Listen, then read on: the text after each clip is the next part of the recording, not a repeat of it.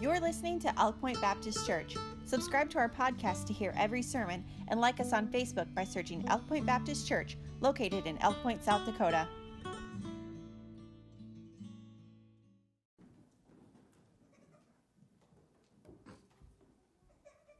And the young folks can be dismissed to junior church. That's ages 5 to 10. We have nursery for all ages, and then we have junior church where the kids are able to go back, have fun, but most importantly, they do get a good Bible lesson back there as well. So, but they're not required to go. But they sure are welcome and be in good hands back there. All right, we're going to be in the book of 2 Corinthians today. The book of 2 Corinthians. The singers for today ended up had sick kids, and so be praying for them to get to feeling better. And as always, I do encourage sick people to stay home, right, if you're sick. But so we're thankful for that, but glad that you're here today. We're going to be in the book of 2 Corinthians, chapter number 12. And I believe we'll be talking about something today that every one of us can relate to some extent or the other. If you can't right now, you will at some point. You ever have hard times come in your life? You ever have things come into your life that you don't know how to deal with? Let me ask you this one. Have you ever had something enter your life, whether it be an emotional issue, a health issue, a physical issue, something come in, a family issue, and you pray for God to fix it? And you ask God, Lord, would you take this away? Have you ever asked God to do something and God not do it? How about that? You ever ask God to do something and God not do it? A lot of times we can think different things about that. Sometimes people say, well, God must not care very much about me. But I would remind you of something. The Bible says God calls us His children. You ever notice that? God never calls us His adults, does He? And He certainly never calls us His equals. Can you imagine a parent that gave their kid everything they asked for? And can you imagine a parent that took everything out of a kid's life that they did not want? If we did that, they'd be losing siblings, wouldn't they? Because they don't want that brother taking their toys or whatever. And then what does the little kid sit there and think when the parents won't let you take the toy from your brother or your sister? Well, that kid screams and hollers because mom and dad are so cruel. Well, I hate to compare us to a bunch of kids this morning, only I really don't, because we can be that way. And we experience things, and I want to tell you today, number one, Jesus Christ, before He went to the cross, do you know He actually prayed and asked why? It's also interesting that the Lord prayed 3 times that this cup might depart from Him. In our text today, the Apostle Paul, one of the greatest Christians that ever lived, he also asked 3 times for the Lord to do something for him. But there's some great lessons, I think, that we can learn from this, and I want to encourage you today as we read 2 Corinthians 12, verses 7 through 9,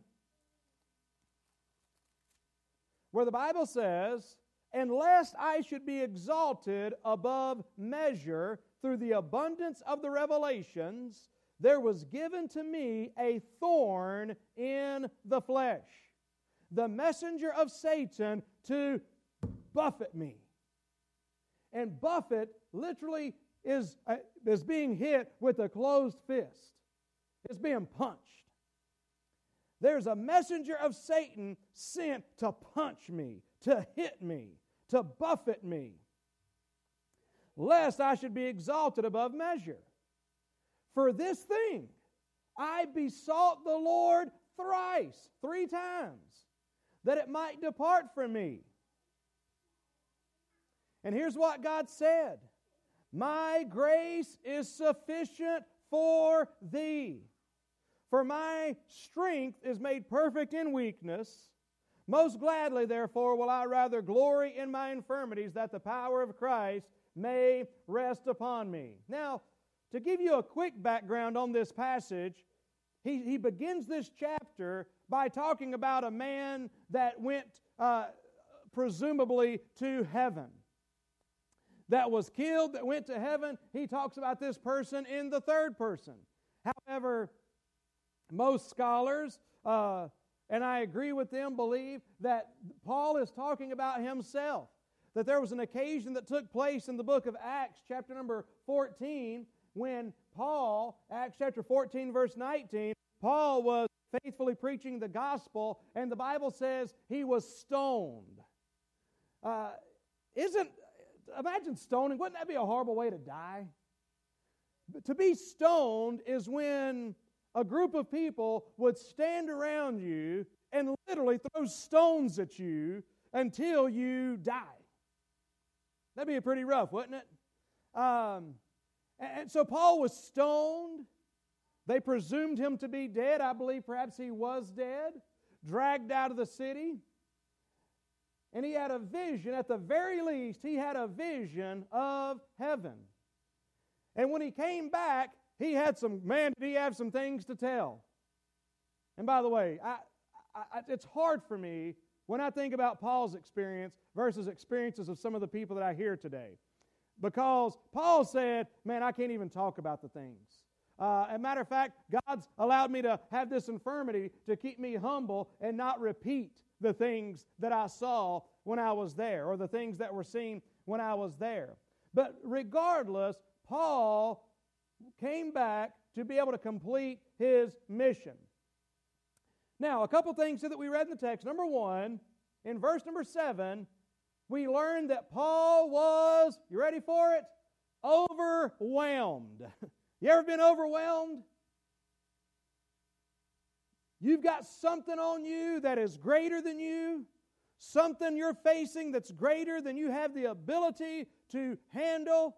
He was overwhelmed. The Bible says it was a thorn in the flesh is what he compared it to. That word could be used as a stake or as a splinter or quite literally as a thorn. One thing's sure, he had something in him, on him, that he could just not shake and he could not ignore. There are times that I try to tell people, and I think maybe there's a time that somebody can be told they need to get over something, but I'm telling you, that's not always good advice. You need to get over it. That's easy to say to people sometimes, isn't it? You know, it reminds me again of kids. You ever have two kids? One kid hits the other kid, and the kid says, "Ouch, that hurt." And what's the other kid say right away? "That didn't hurt." Well, how do you know? Right? And I think about that with people a lot of times. They get hit by something in this world. They have trouble in this world. And if we're not careful, we haven't walked in their shoes. We don't know what they're experiencing. And it's real easy for us to say, well, that doesn't hurt. Well, how do you know exactly? Paul was overwhelmed. We face times of being overwhelmed. Now, the specific reason that Paul was overwhelmed, it says twice, that God was trying to keep him humble because of all the visions that he saw. But I'll tell you something, we sometimes need some reminders in our lives, things to enter our lives to remind us how much we need God. And oftentimes God will allow things in our lives that are bigger than we are. We don't like it, but the thing about it is, when we find stuff that's bigger than us that we're overwhelmed with, then we turn to God. Way too often, folks, we try to handle things in our own strength and wisdom and power. How many of you ever have some problems and they're of the smaller sort and you would say, well, I wouldn't bug God with that? Well, I hope someday you learn to bug God with that, because you can't bother God. And God is not expecting us to be strong. God is not expecting us to carry these things. He's actually trying to teach us that you're not strong enough to carry these things, okay? He was overwhelmed. Whatever this was, it was a thorn in his flesh. So this was something that physically affected the Apostle Paul, I believe is clear.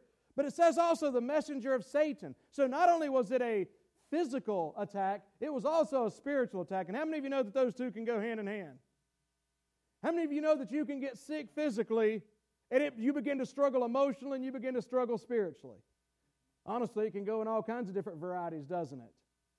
But that's how this was working. Hey, how about this? Paul was struggling. Anybody ever been there? Paul was struggling. Man, he was having it rough. He didn't know what to do. Well, he did know what to do. He went and asked God, Lord, take this away. Lord, I need you to remove this from my life. He was overwhelmed. He prayed 3 times. But he was denied. So not only was Paul overwhelmed, Paul was overruled. Paul was overruled. He was overwhelmed. Number 2, he was overruled. And can I just say this? I don't know why I ask you that. I don't know why I say a lot of things I say. But when it comes to being denied, overruled, I tell you what, this name it and claim it business about makes me sick on my stomach. These people that say, if you believe hard enough and if you ask God the right way, if you stand on one foot and rub your shoulder and touch your ear or whatever, God will definitely answer your prayers. Let me just say this, where do these fools get off? That's what they are. And I don't hesitate to say that. I mean, the Bible says those that preach false doctrine ought to be called out. And I can't think of somebody particular to call this false doctrine out with, but I'm just telling you, I will call that false doctrine out. Name it and claim it. You say it and God's going to make it happen. Since when did God become your little genie in the bottle, son? What you talking about? I mean, listen, God overrules. Because your little fool self don't know what's right, and you don't know what you need. God knows what you need. I mean, these people, and the reason it upsets me is because it's blasphemy against God as far as I'm concerned. And it's elevating man on the same level with God. I just got trouble with it. But Paul was overwhelmed. His petition was overruled by God, because here's the thing about God. I asked you earlier, have you asked God to do something He hasn't done? You want to know something? God knows better than you know. Now, that's easy for us to say, isn't it? I don't think anyway, there's anybody that would stand up in the congregation right now and say, well, preacher, except for me, I do know better than God. There's probably not anybody in here that would actually do that. Most of us would agree, God knows better than we do. But I'm telling you, we sure don't act like it. We sure don't talk like it. We sure don't live like it. Because we're wondering why God's messing this whole thing up and where God's at and why He's not showing up and taking this thorn out of my flesh. See? And so, listen, I said I was trying to encourage you, I am, but I want to tell you right now, did you know part of the pastor's job, somebody said the part of the pastor's job is to comfort the afflicted and to afflict the comforted, amen? And sometimes we need to understand, folks, that the way we're living our lives does not seem to reflect that we believe that God knows best. But let me tell you something about God. God knows best. God makes no mistakes. God makes no mistakes. He knows best, and He loves you beyond degree. He loves you more than you can even fathom. By the way, I live with those things, amen. That might be getting ahead of the message a little bit. He was overwhelmed. He was overruled. And when I'm overwhelmed, and I do get overwhelmed, and when I get overruled, and I do get overruled, those are some things I think about every single time. Well, God, you know better than me. What did Jesus say? Not my will, but thine be done. I've shared this. I remember one specific time I was overwhelmed. Let me tell you something. I wish sometimes we just need to look back at when we were overwhelmed other times and God helped us. You remember all those other times you were overwhelmed and you didn't think you were going to make it through? I mean, I'm just asking you. Do you remember some times in your life when you were overwhelmed, overruled, and you didn't think you were going to make it through, and yet there you sit today? Amen?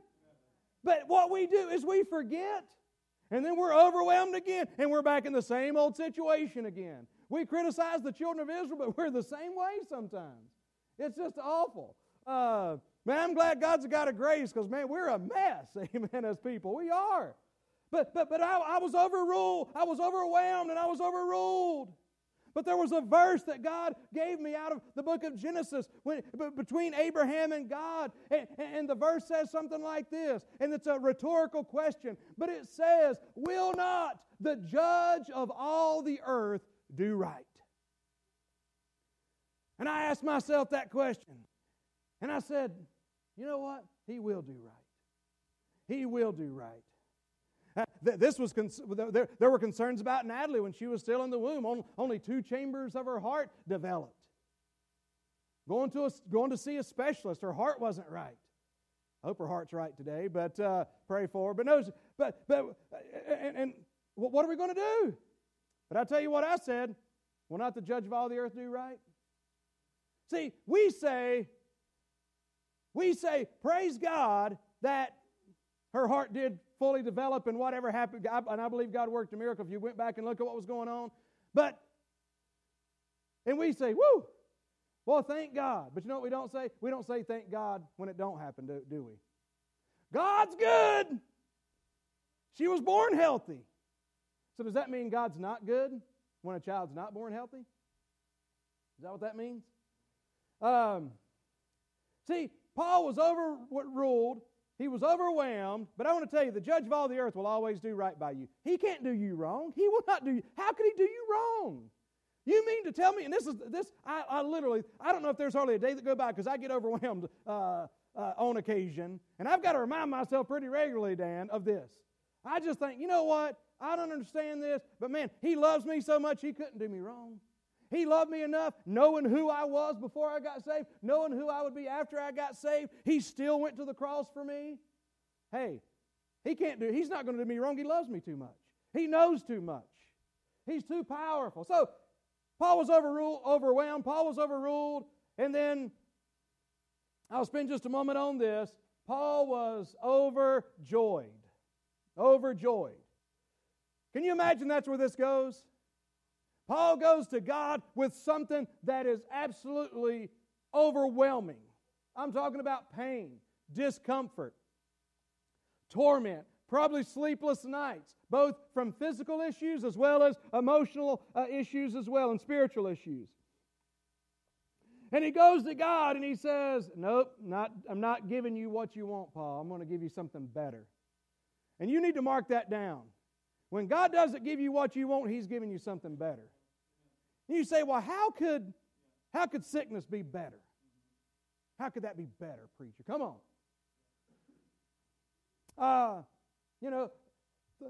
Paul, how could this thorn in the flesh stay in there be better? I'm glad you asked because I'm going to do my best to try to tell you, all right? Paul was overjoyed. Look at verses 9 and 10 again. The Bible says, and he said unto me, and I wish you would mark this down. I wish you would highlight it. I wish you would memorize it. Because Jesus has the same, you listen to me, He has the same message for you today. My grace is sufficient for thee. My grace is sufficient. See, what happens is we think, God, I want you to be glorified in my life by removing this. God says, no, I'm going to be glorified in your life by leaving it because I'm going to do something greater. Mary and Martha and Lazarus, they said, Lord, we want you to be glorified in healing our brother. God says, no, I'm not coming. 3 days, by the way, isn't that something? 3 prayers by Jesus, three appeals of Paul, 3 days Jesus delayed before coming to see Lazarus. And you think about that. He says, nope, not coming because I'm going to do something better. What's better? Oh, what's better? Jesus, just think about Jesus selling this to you, okay? I'm going to tell you, Mary and Martha, here's what better. So you want me to come heal your brother? I got something better than that. Okay, Jesus, what do you got? I'm going to let him die instead. How about that for you? Okay, Lord, that don't sound better to me. But he says, hold on. I'm going to let him die instead of heal him, but then I'm going to raise him up. Amen? See, my power, my grace is going to show up in your world. I'm going to change your life because I'm going to raise him up from the dead. See, I'm going to do something greater. They had to roll away a stone. See, a lot of us, we still have a stone of bitterness over God's miracle in our lives. We have stones of unforgiveness. We have all kinds of stones in the way of what God wants to do in our lives. God says, I got something better for you. God's grace is sufficient for you. He says, for my strength is made perfect in weakness. Then Paul says, most gladly, therefore, will I rather glory. And we'll get to that in just a moment. Let me give this to you quickly. He was overwhelmed, so what God did said, Paul, I'm not taking the flesh out, but I'm going to give you some grace. I'm going to put something in your life. And so God sent His grace. And I want to tell you something. God will send His grace to you. And His grace is still sufficient. God's grace is a matchless grace. God's matchless grace comes along with the affliction. God's sufficient grace. Grace which moment by moment enabled Paul not only to bear the pain and the torment, but it enabled him to be able to go on 3 missionary journeys and successfully live the rest of his life in power for God. See, not everything, you think about this for a minute. Romans 8:28 is a passage, another one that many of us refer to oftentimes, Romans 8:28.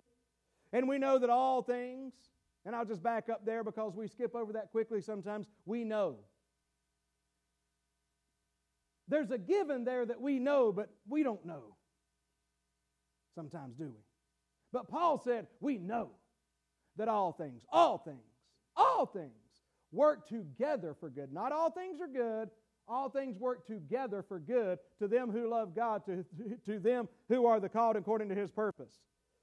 So what that verse teaches us, we see it repeated time and time again in the world. You think about all the things that have happened in the world that looked really bad that ended up working something great and wonderful and something better. But I've said this before, and I had to think about this before I typed it out again. I had to pause for a moment and say, is that right? But I thought about this years ago, and I've often said, not everything that happens is the will of God. Not everything that happens is the will of God in your life. But God has His will in everything that happens. I've made that statement many times, but I stopped and I prayed about it, and I thought about it again. I said, is that right? And it is right. Not everything that happens in your life is the will of God, but God can have His... You say, what do you mean by that? Do you remember Joseph? Since God commanded us to love one another, there's no way that it was God's will for Joseph's brothers to beat him up like they did, to conspire to kill him, to throw him in a pit, and ultimately sell him to be a slave. If God says that's the wrong thing to do, then doing it is not what God wants someone to do. But that's what they did. It wasn't the will of God. But he went to Egypt. And in Egypt, he began to work as a slave, as a house slave in Potiphar's house. I'm telling you right now, it was not the will of God. God did not go to Potiphar's wife and say, hey, you need to put moves on Joseph. Because God says, thou shalt not commit adultery. You see what I'm saying about this not being the will of God. It's not the will of God to commit adultery or to try to commit adultery, okay? So that wasn't the will of God. And it certainly wasn't the will of God for her to falsely accuse him. That's lying. You see what I'm saying? However, in the end of the story, as many of you know, number one, I love all the way through the story, the Bible says this, but the Lord was with Joseph. And the Lord was with Joseph. But what happened? God used these things and they came out to His will, because here's what it ultimately said. Joseph said to his brothers, you meant it for evil. So evil's not good. Evil's not the will of God. That was their intent. But God said, I've got something else working. So since God knew all this was going to happen, He overruled and His ultimate will came out. You meant it for evil, but God meant it for good. You meant it for this. See, Satan there's been things in our life, there's been decisions that we made. There's been decisions that we've made that have brought bad things into our lives. Isn't it something? I saw something I think I just saw it today that said that a police officer's work is often having people get mad at them for mistakes that the criminal made, right? Something to that effect. That's how kind of people can be at God too. Listen, sometimes we make decisions that cause bad things to come into our life. Not all the time, but you want to know something? In God's grace, even if we've done things that aren't the will of God, God can overrule and have His will in that. In other words, man can mean it for evil, Satan can mean it for evil, but God can mean it for good. The thorn was not sent to destroy Paul, but to develop Paul. Whatever that comes into your life that is overwhelming, it was not sent there to destroy you. Now, Satan may have meant it for that purpose, but God says, no. It's a messenger of Satan, yes. But what we learn from the book of Job is Satan could not get within 10 miles of us without God's permission. So Satan comes in, but then God says, now I've got something greater. It was not sent to destroy Paul. It was sent to develop Paul. God has not allowed you to be overwhelmed by something to destroy you, but to develop you. Your times are still in His hands. All right? But not only, so God sent His grace, but quickly, God also sent His power. His matchless grace and His magnificent power. Notice what He said there. For my strength is made perfect in weakness. The thorn will make you say, I'm just too weak to win the battle. I'm just too weak to win the battle. Man, I've got a good title for this. I wish I'd have told it to you. The title is Weak Enough to Win. Weak enough to win. See, you see right now, you're overwhelmed, and you're sitting there. All of a sudden, here's the thing that's amazing with us. We're stunned that we can't handle it. Ain't that something? Because we're usually good at this stuff. You see the problem. We're usually, I can usually handle this kind of thing. But God's saying, okay. But now you're recognizing that you're too weak to win the battle. And you're right. But you may not be weak enough yet. You may not be weak enough yet. The children of Israel, it wasn't until God led them to the Red Sea, and they were between the Red Sea and the Egyptian army. See, God likes to work. Let me tell you something. God likes to work when nothing else will. God likes to work when nothing else will work. And that's exactly what He wants to do in your life. So God identifies Himself with our obedient weakness. Your problem may be that you're still trying rather than trusting. The battle is not yours, the battle is the Lord's. 2 Chronicles 20 verse 15, Thus saith the Lord unto you, Be not afraid or dismayed by reason of this great multitude, for the battle is not yours, but it's God's. Zechariah 4:6, This is the word of the Lord, saying, Not by might, nor by power, but by my Spirit, saith the Lord of hosts. Now, there may be some people in here. Anybody in here ever trained to be a lifeguard? I know that a part of lifeguard training years ago, I don't know if they still do this or not, but if someone is like freaking out, going crazy, drowning, they're staying above water still, but they still have enough strength and energy to be kicking and fighting and wailing and screaming. You know what lifeguards at least used to be taught? Stay away from that person. Why? They'll pull you down, then both of you will drown. So sometimes that lifeguard just has to wait till they wear themselves out. See, some of us are still trying too hard.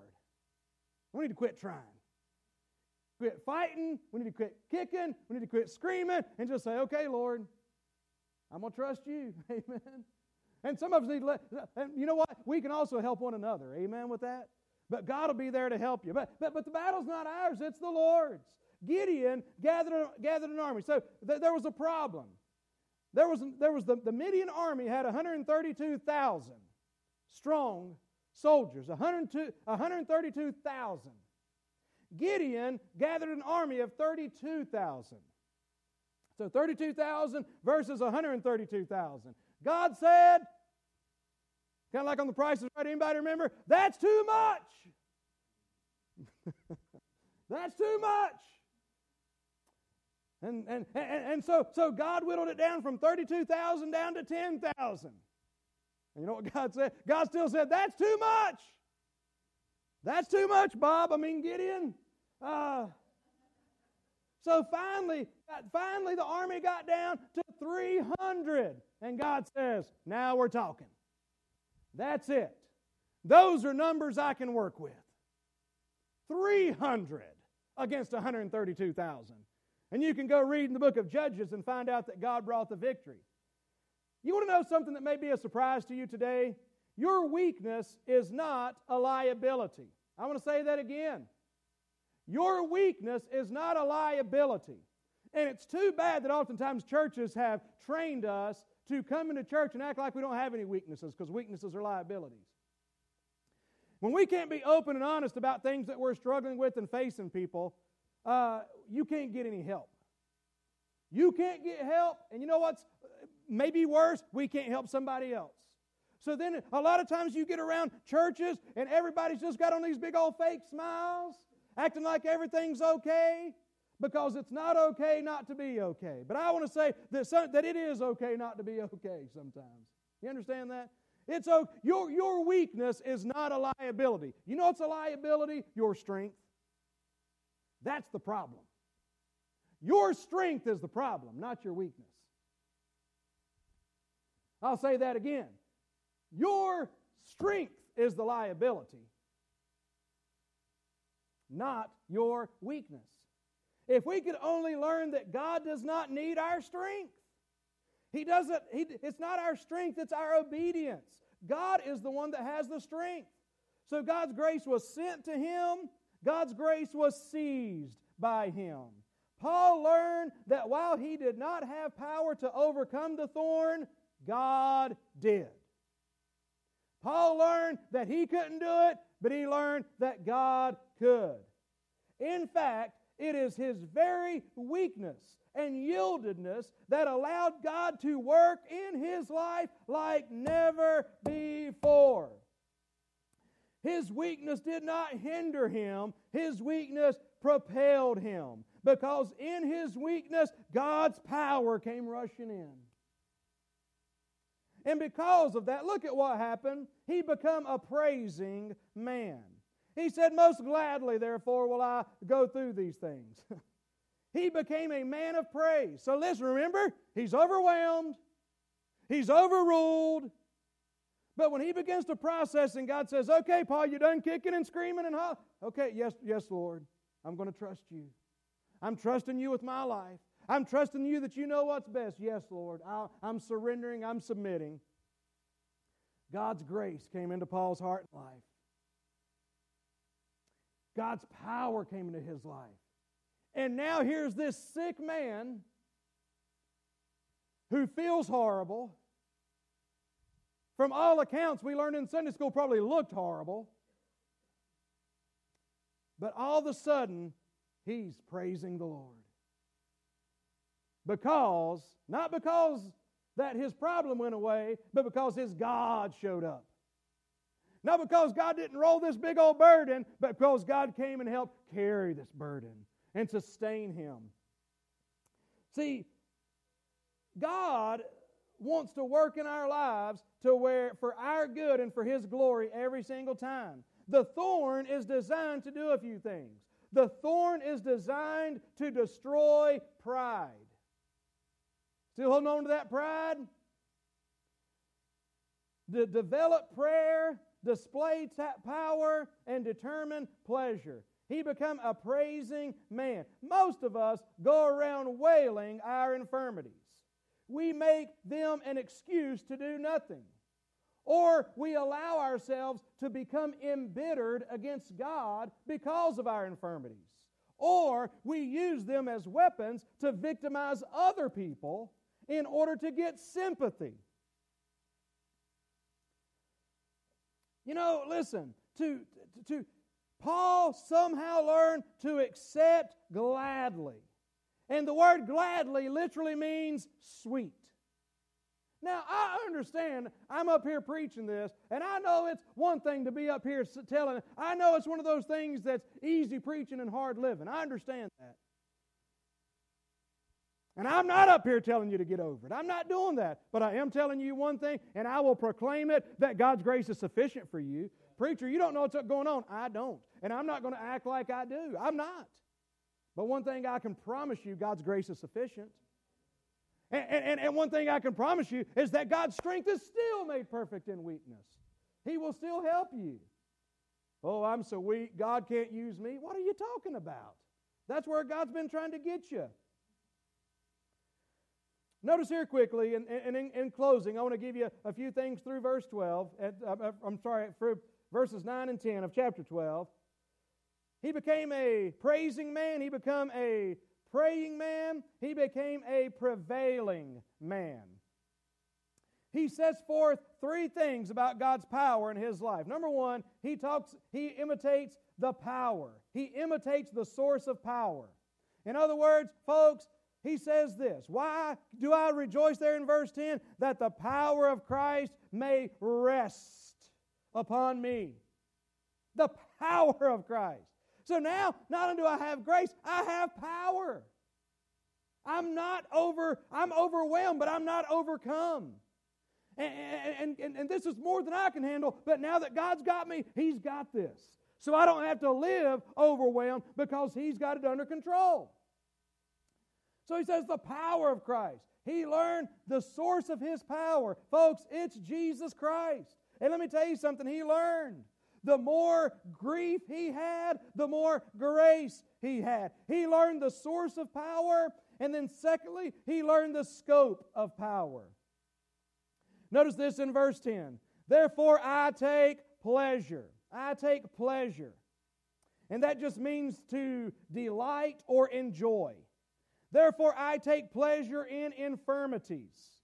Let me tell you something. The scope of God's power, he learned to overcome the pain. It doesn't mean he didn't hurt, but he just learned to deal with it differently. He learned to overcome provocations. He says, I take pleasure in reproaches. Those are insults. I take pleasure, he learned to overcome privations. In other words, he says, I take pleasure in necessities, which is to say, hey, there's time I don't have everything I need. Or I don't think the things I think I need. There was times Paul didn't have food. There's times Paul did not have a change of clothes. But he said, you know what? I've learned to take pleasure in that. See, he learned to overcome the scope of God's power. What can God's power do in your life? God's power can help you to overcome pain, overcome provocations, overcome privations, also to overcome persecutions. He said, I take pleasure in persecutions. Jesus said, blessed are ye when men revile you and persecute you and speak all manner of evil against you falsely for my sake. Rejoice and be exceeding glad, for great is your reward in heaven. For so persecuted they the prophets which were before you. He was given power to overcome problems. He says, I take pleasure in distresses. It literally means a narrow place, a tight place. And the secret again of all the power is this in verse 10. For when I am weak, then I am strong. When I am weak, then I am strong. Deuteronomy 33 verse 27, the Bible says, the eternal God is thy refuge, and underneath are the everlasting arms. He shall thrust out the enemy before thee, and shall say, destroy them. So I am not going to dare promise you today that God is going to take away that which overwhelms you. You may be overruled, but what I can tell you today is that God's grace is sufficient. Oh, that God is able to overjoy you. I can't help but think about my dear mother that just came to my mind, and I've shared it with you before, but boy, it just came to mind again. My dear mother, let me tell you something. I haven't said much about this part today. I'm going to get to my mom. But it was through something overwhelming that helped my mom come to the greatest recognition that she needed in her life, and that was her recognition to accept Christ as her Savior. And if you've never accepted Christ as your Savior, let me tell you something. He wants to forgive you, save you, and change your life if you'll turn to Him today. But my mom became ill, very ill. She was overwhelmed. She couldn't figure out what it was. We didn't have insurance or much money, so my mom would just go to like the health department, the health clinic, there close to where we lived.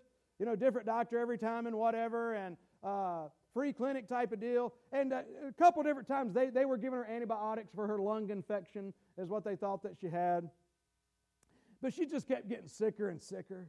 And during that time, God brought her to a place to where she finally realized. God had been working on her heart, but she said, you know what? I really do need you, Jesus. She was brought low. In her weakness, she recognized that she needed somebody greater. And she put her faith and trust in Christ. I spoke to her many times, and she was a sweet lady, but she just was not ready to accept Christ. But she got so sick that she did. Well, fast forward a few weeks, maybe a month or so, she finally goes to the emergency room because she just isn't getting any better. They found out she had cancer. She had cancer the whole time. But she was just, not diagnosed correctly. They thought she had a lung infection. I don't know. I don't understand what they did or didn't do there. But they found out she had cancer. Found out not only she had cancer, 43 years old. When I was 21, I thought that was old. Now that I'm older than that, I realize, man, my mom was young. 43 years old. Laying in there on that hospital bed. And I've told you before about how my mom put her faith and trust in Christ, just simply said, Jesus, please come take my hand. And I want to tell you something.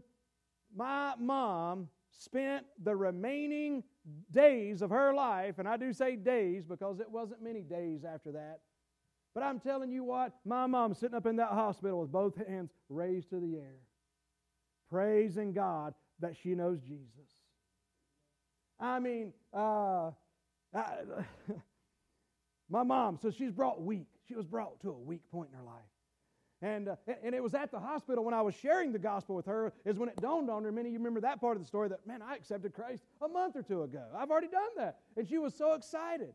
And my dad went down and got her a little music box, a little church music box from the gift shop, and it played Amazing Grace on little music box. And so we'd wind that box up, and she just loved to listen to it play Amazing Grace on that little music box. And it was playing, and she says, and she's just listening to it. She says, Jesse, she said, I don't really know the words to that. She wasn't in church or anything. I don't know the word. Could you sing that to me? And I said, sure, Mom. And Melanie's there with me, and I just start singing, Amazing Grace, how sweet the sound. And the whole time, I get about that far to where my mom, tears are coming down, and her hands are in the air. That saved a wretch like me. And she takes her hands down, and she starts doing like this. I once was lost. And by this time, her hands are waving. This woman was never in church, okay? She had not been raised around people raising their hands and praising the Lord. What's wrong with some of us, by the way? Can I just ask that? Sitting here in our stinking pride, won't even think about saying amen. We think about it, but we think, what's people going to think? She don't know anything, man. She just knows she's saved, and she's happy about it. Waving her hands in the air. And just on down through there, get down to that last word, when we've been there 10,000 years, bright shining as the sun. And I just sing that whole song, and just tears rolling down her face as she just raises those hands to the Lord. Let me ask you this today, what's your problem? What's your problem? And then literally, after that point, she's young, so obviously there's a lot of family still living to come see her. There wasn't a family member that came in that room, and you talk about being a little sneaky, because she'd get them. She'd be laying in that bed, and she'd say, "Oh, Ralph, honey, thank you for coming and say, will you come over here and hold my hand, Ralph?" "Yeah, honey, I'll come hold your hand." "Ralph, do you know Jesus?" "Do you know Jesus?" And she didn't know the Romans Road or any of those things, but she knew that. "Do you know Jesus? Are you saved?" Little lady comes in there to clean up the room. "Can you come hold my hand a second? Darling, could you please come hold my hand? Can I just ask you a question? Do you know Jesus?" Doctor comes in the room. "Doctor, before you leave," he was kind of a jerk, but she said, "Doctor, can you come over here and hold my hand? Do you know Jesus?" He didn't know what to think. And I'm telling you, for her days remaining, she sent just praising the Lord, giving a witness for Christ. And it wasn't long after that she went on to be with the Lord. And I look forward to seeing her one day. I certainly do. But I want to tell you something. That weakness helped her come to Christ. And in her weakness, she learned to praise. And in her weakness, she was able to be a witness for the Lord. And I'm just saying today, I don't know what your need is, but I hope today, if you're not saved, that you'll come to the Lord. Let's all stand, please. Thank you so much for your patience.